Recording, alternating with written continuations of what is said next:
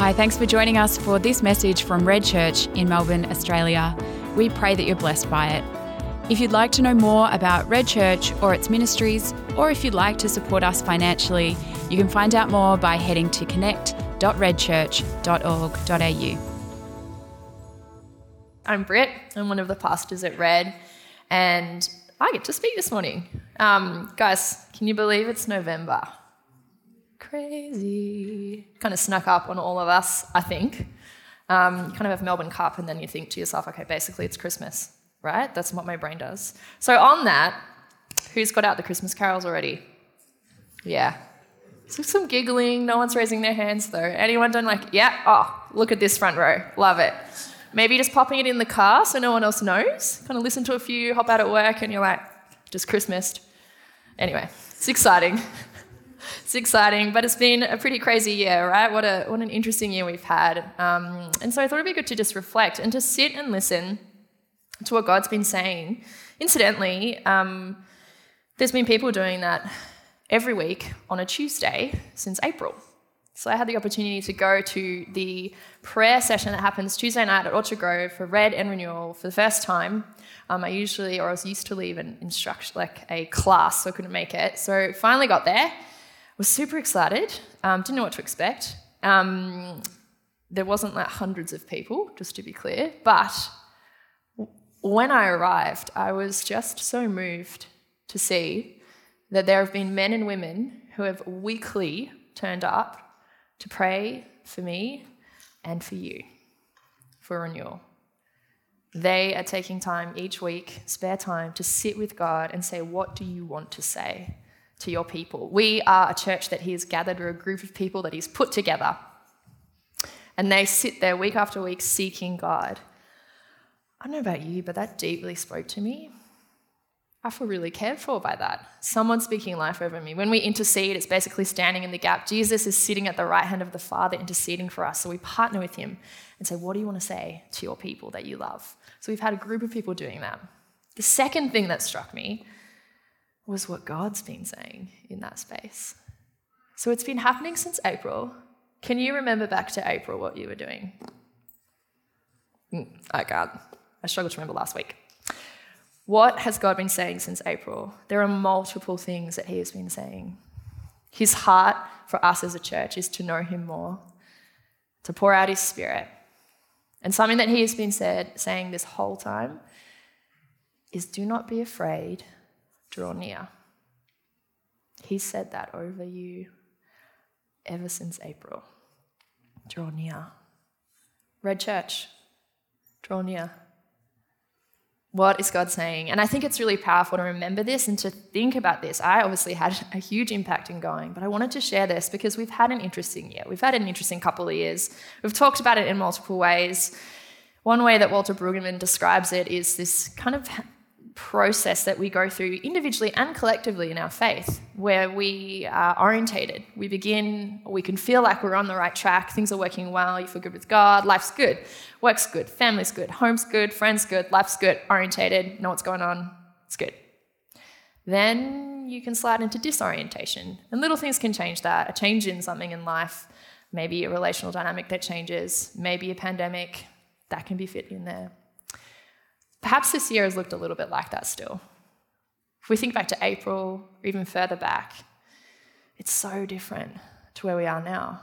And there's this sense in which we're moving into, I believe, the final stage at this point, individually and as a church, which is reorientation. And so I'd love to talk about that today in the way that God is inviting us to reorientate towards where he is headed. Now, let me just share, this is not something that we're going to achieve on our own or strive towards or work out. This is an invitation from God. And let's remember what he said, do not be afraid, draw near. So as we make our way into this reorientation, out of disorientation, which is frightening because we don't know what's left or right, we're trying to set new patterns, perhaps we're feeling a bit stuck. There are multiple stories in this room, but collectively, I believe God is saying, it's time to reorientate. Let me reorientate you to where we're headed. So we end this year. And in that process from disorientation to reorientation, I'm going to put in another word, comes transformation. God wants to transform us. So I want to look at a Romans passage that it looks and describes what it is to reorientate, to live in the identity we're called to choose that time and again. So we're going to go to Romans 6. Romans is a fantastic book written by Paul. It's in the New Testament. It's rich with theology. If you're a Bible nerd, which I am, I love this book. There's so much to it. But let's just look at this part, because I can't talk to you about all of Romans, sadly. So verse 6. For we know that our old self was crucified with him, so that the body ruled by sin might be done away with, that we should no longer be slaves to sin, because anyone who has died has been set free from sin. Now, if we died with Christ, we believe that we will also live with him. For we know that since Christ was raised from the dead, he cannot die again. Death no longer has mastery over him. The death he died to sin once for all. But the life he lives to God. In the same way, in the same way, count yourselves dead to sin, but alive to God in Christ Jesus. Therefore, do not let sin reign in your mortal body so that you obey its evil desires. Do not offer any part of yourself to sin as an instrument of wickedness, but rather offer yourselves to God as those who have been brought from death to life, and offer every part of yourself to him as an instrument of righteousness. For sin shall no longer be your master, because you are not under the law, but under grace. This is a beautiful passage that speaks of the freedom that we have as followers of Jesus. And whether you're a part of Red or not, this message is for you as well. God is speaking to us and invites us to reorientate ourselves to the truth that we live under grace. Now, this section is full of so much theology, as I just said. You know, the word sin is in there a lot. It's quite a lot in there. And I was looking at this and just reading up on it, and someone described to me that Paul here is kind of speaking about that dynamic that we all have. If we followers of Jesus, if we believe in who he is, that he died and rose again, and confess and repent and choose to follow him, he has defeated all sin. Yes, we believe that. But we still struggle with it. Why? Christ's death has conquered sin, but sometimes and somehow it still invites us in. When Paul speaks about sin in Romans, he's almost always talking about a noun rather than a verb. So let's look at some Greek. Forgive me for my Greek. I'm going to give it a good go, though. So the noun is hamartia, and the verb is hamartano, I think. Yeah, not bad. 46 times Paul uses the noun hamartia. So what Paul is saying here and what he's describing here when he uses that word over and over again in this text, even just in this little section, 6 to 14, those verses, he's talking more about a condition you're in rather than the specific things you're doing. In Romans 1, the bad things that he lists there are the symptoms of a condition of sin rather than the sin itself. So why do we still sin when we've been set free from it? Paul explains that it all comes down to where we give our energy and time, where we give our focus, where we put our attention and devotion. Sin gains power over us the more we engage in it. But God's eternal life and who God is also does the more we engage in that.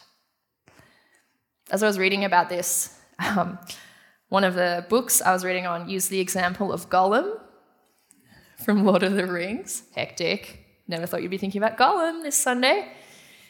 But here's a beautiful example of what it means. Not beautiful. No, never. Never would that word be used with Gollum. Here's a great example of someone who found something, the ring representing death.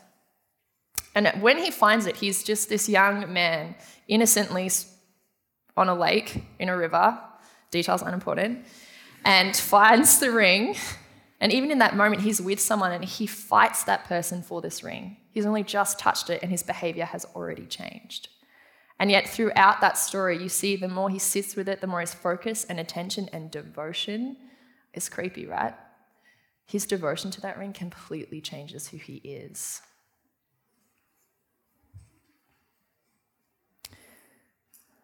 Sin gains power over us the more we engage in it, but so does God.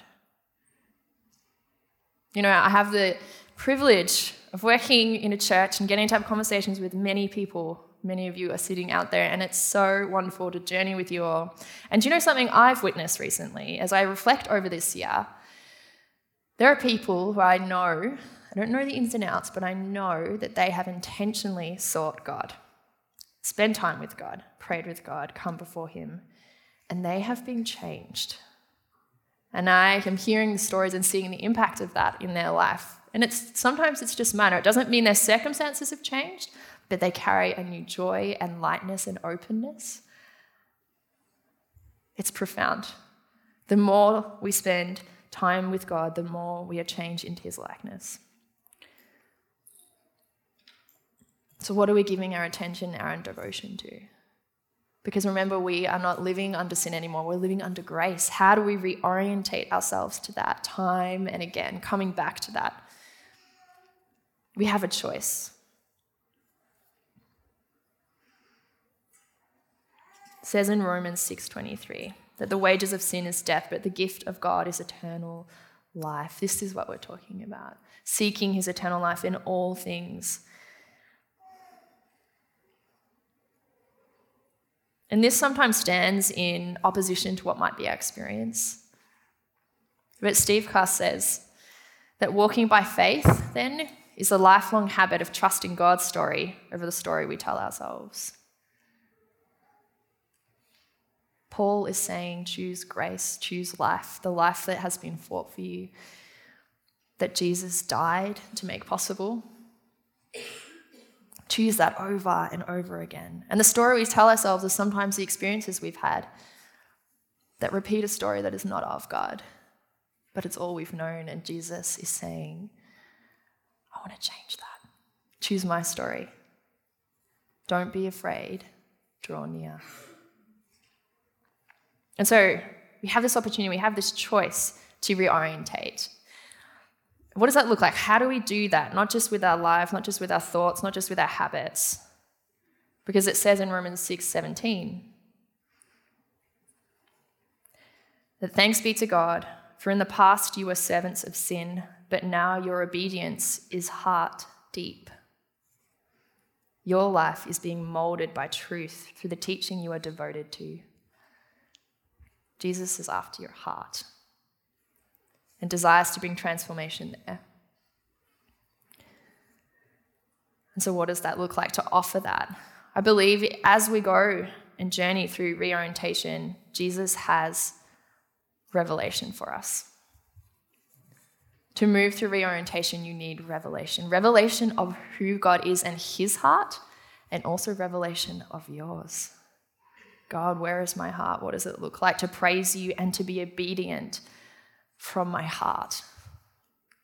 What is he saying over us? Don't be afraid, draw near. Jesus wants to come near. And if you read about that in the Gospels, time and again, when Jesus is walking around and meeting different people from all sorts of stages and phases of life, in the midst of many things happening, often you read about what he sees when he looks at them, at different people. It's repeated throughout the scriptures. When God looks at us, when Jesus looks at us, what does he see? Not just a man or a woman. He sees our heart. And what does he have? Compassion and mercy in his eyes. Because he knows that pain or that suffering or that grief that is in your heart. And he has fought and died so that you can be free from it. He knows the weight of it. That's how you can have compassion for someone, because you've had that experience and lived on the other side. Jesus is saying, don't be afraid. Come near. Because I want to bring freedom. I want to speak to that part of your heart. I want to teach you what it is to love and be obedient from your heart. As I was preparing for this message, I felt led to speak specifically for those of us who are currently in a space of being angry towards God, or maybe disappointed, or disillusioned, or frustrated. I've been there. I've had many arguments with God. I have been stubborn and taken a while to come back. And I want to talk to you about Job. Who's read Job? Yeah. Who's read Job recently? Yeah. Woo, commend you. What a book. But it's actually a beautiful, beautiful, beautiful reflection of humanity. Job starts off as the guy. I was just reading it before and in preparation, and he is this guy who is well off. He's doing well. He had, 7 sons, 3 daughters, lots of sheep. I mean, in this time, it's pretty great. If you got sheep, you're something. I know that sounds weird for us. Land, he's the guy. And God loves him. It talks about it at the start of Job. He's like, Job was a righteous man. The enemy comes and says to God, Job only loves you because things are good. And God's like, no, I know Job loves me, irrelevant of what's going on. So the enemy does everything that he can to take life away from Job. His family dies around him. His livestock disappears. His land goes. He is literally alone. And then his health. Job quickly finds himself in a completely different space. His circumstances have changed. And he gets angry with God. And he yells at him, and he speaks directly to him and is frustrated at him. And he has some friends. Job has interesting friends that he keeps company with. And they have some interesting perspectives as well on God. They speak a lot about who God is and argue with Job, and it's an interesting book. You should definitely read it. But the crazy thing is, as I was thinking about this, as I was reading it, Tim Mackey pointed something out, who we heard from last week, that in the book of Job, when you come to the end, Job is still considered a righteous man. After everything that's happened, God loves this man, even when Job has yelled at him, screamed at him, called him all sorts of names and said, "Where are you?" It ends with God blessing Job. And the key thing here, what I think is so powerful, is the difference between Job and his friends. Is although they may have said the same things about God and been frustrated at God and not understood what was going on, Job spoke to God about it. His friends just spoke about God. God wants to be in relationship with us, even if you're angry at him. Because that's relationship, isn't it? To not engage with him means that he can't engage with you. Even in relationship, if you're angry, you're still communicating with someone. He can handle your anger. Throughout the book, you see that God remains steady. Job changes, but he is still considered righteous at the end. God is present in the disorientation, and in the orientation, God is present. And he's saying, don't be afraid, draw near. Draw near even in your anger. Come before me in your frustration, in your fear, in all parts. And maybe you are there. Maybe you have sensed that in the last little period, an invitation to be with him. I just want to say one more thing on this. The enemy loves to make you think that if you do this, if you come closer to God, that he will scold you, or it'll be more painful or harder, or it's too great to be filled. But actually, the truth is that God is going to show himself through his healing, and he's going to fill that space. He's not going to move away from you. He's going to move towards you. It says in James, draw near to me and I will draw near to you. It doesn't matter how long it's been or how messy it feels. That is the truth. Abraham Heschel said that an instant of returning to God may restore what has been lost in years of escaping from him. An instant of returning to God may restore what has been lost in years of escaping him. I think this is beautifully illustrated in the prodigal son. That story in the gospel when the son returns home after years, after everything he had done to the father, after his anger and frustration. He returns home, and how does the father respond? Immediately open arms and runs to him. He doesn't go through a checklist of the things he's done. Actually, he's like, no, come in. An instant of returning to God may restore what has been lost in years of escaping from him. He restores that. He sits them around the table, he shares a meal, he robes him. No matter how long it's been, God is saying, don't be afraid, draw near. in whatever way that looks like for you. And so what does that look like? How do you do that? There are different people in this room. As I said, we are on a collective journey because he's put us together. And do you know what's really powerful? This has been an experience in my life. Remembering the promises of God in these moments, significant. This is why we have the word. That he is faithful. He was faithful to Job, and he will be faithful to you.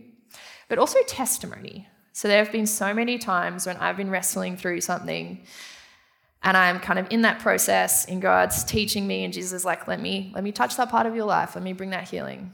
And when it comes, obviously, I'm so incredibly thankful.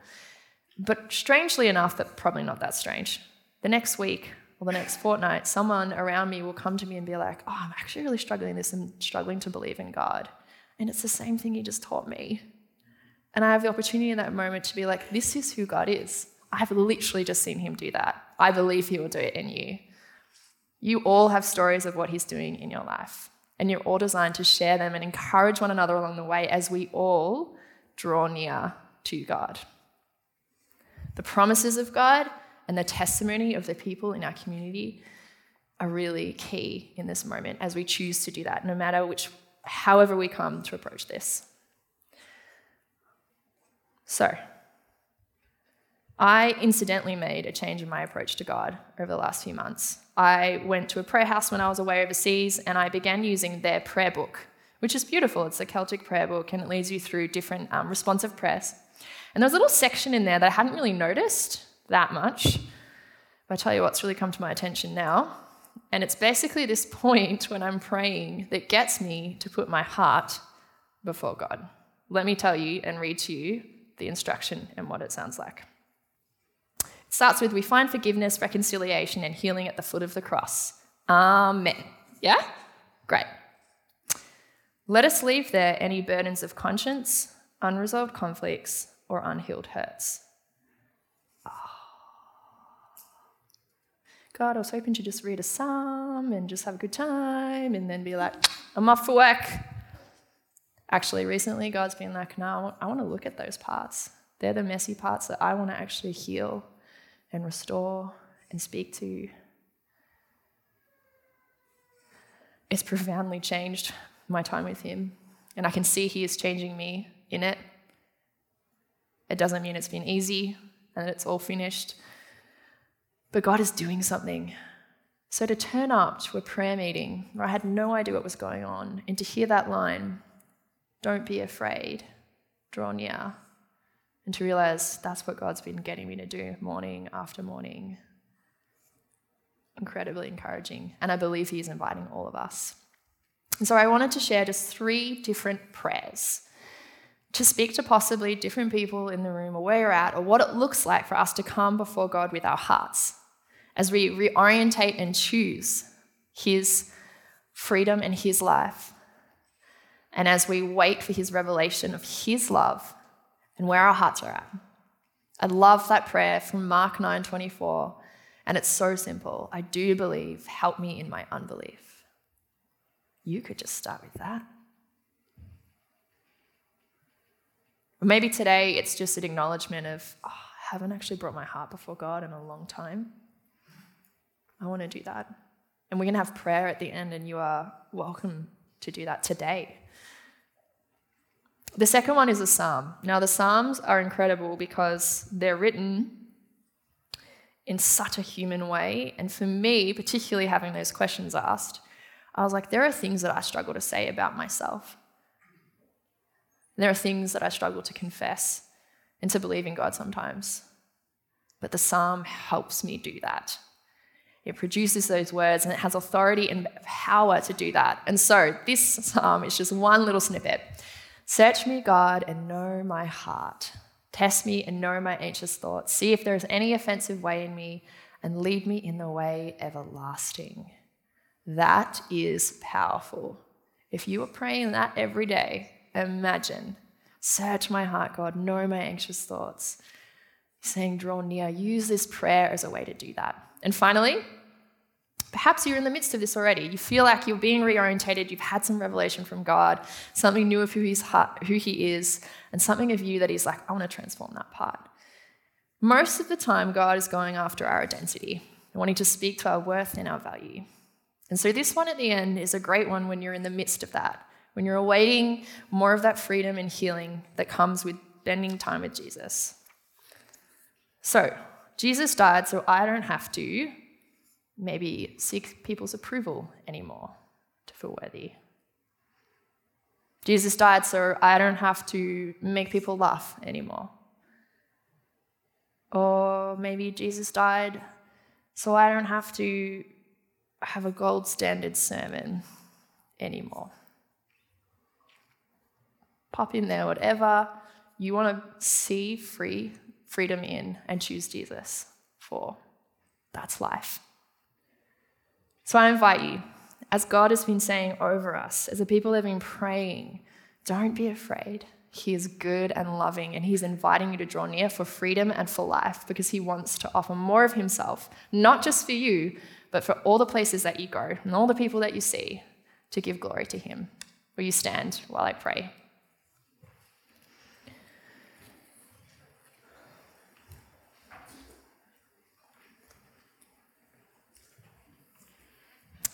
Father God, we just come before you now as your children. We stand in the truth that Jesus died so that we can be called your children, so that we can come to you knowing that we live under grace and love, and remembering that that is new every morning. Your mercy, love, grace is new every morning, and that you are calling us to draw near to you. Father, I pray for courage. I pray against the enemy bringing in fear. And instead I speak and I ask for your truth and your peace. Holy Spirit, would you bring the revelation of Jesus? And may we stand even in this moment and dare to look into your eyes, Jesus, and recognize the compassion and love that you have for us. That you see our pain and desire to bring freedom into all spaces, even in our anger, in our disillusionment, whatever it looks like, you come towards us as we come towards you. Father, I just pray you'd lead your people, that we would be those who come before you, and you continue to shape us into the community and the people you've designed us to be. Thank you for the ways you're already doing this. We choose life. We choose you. In Jesus' name. Amen.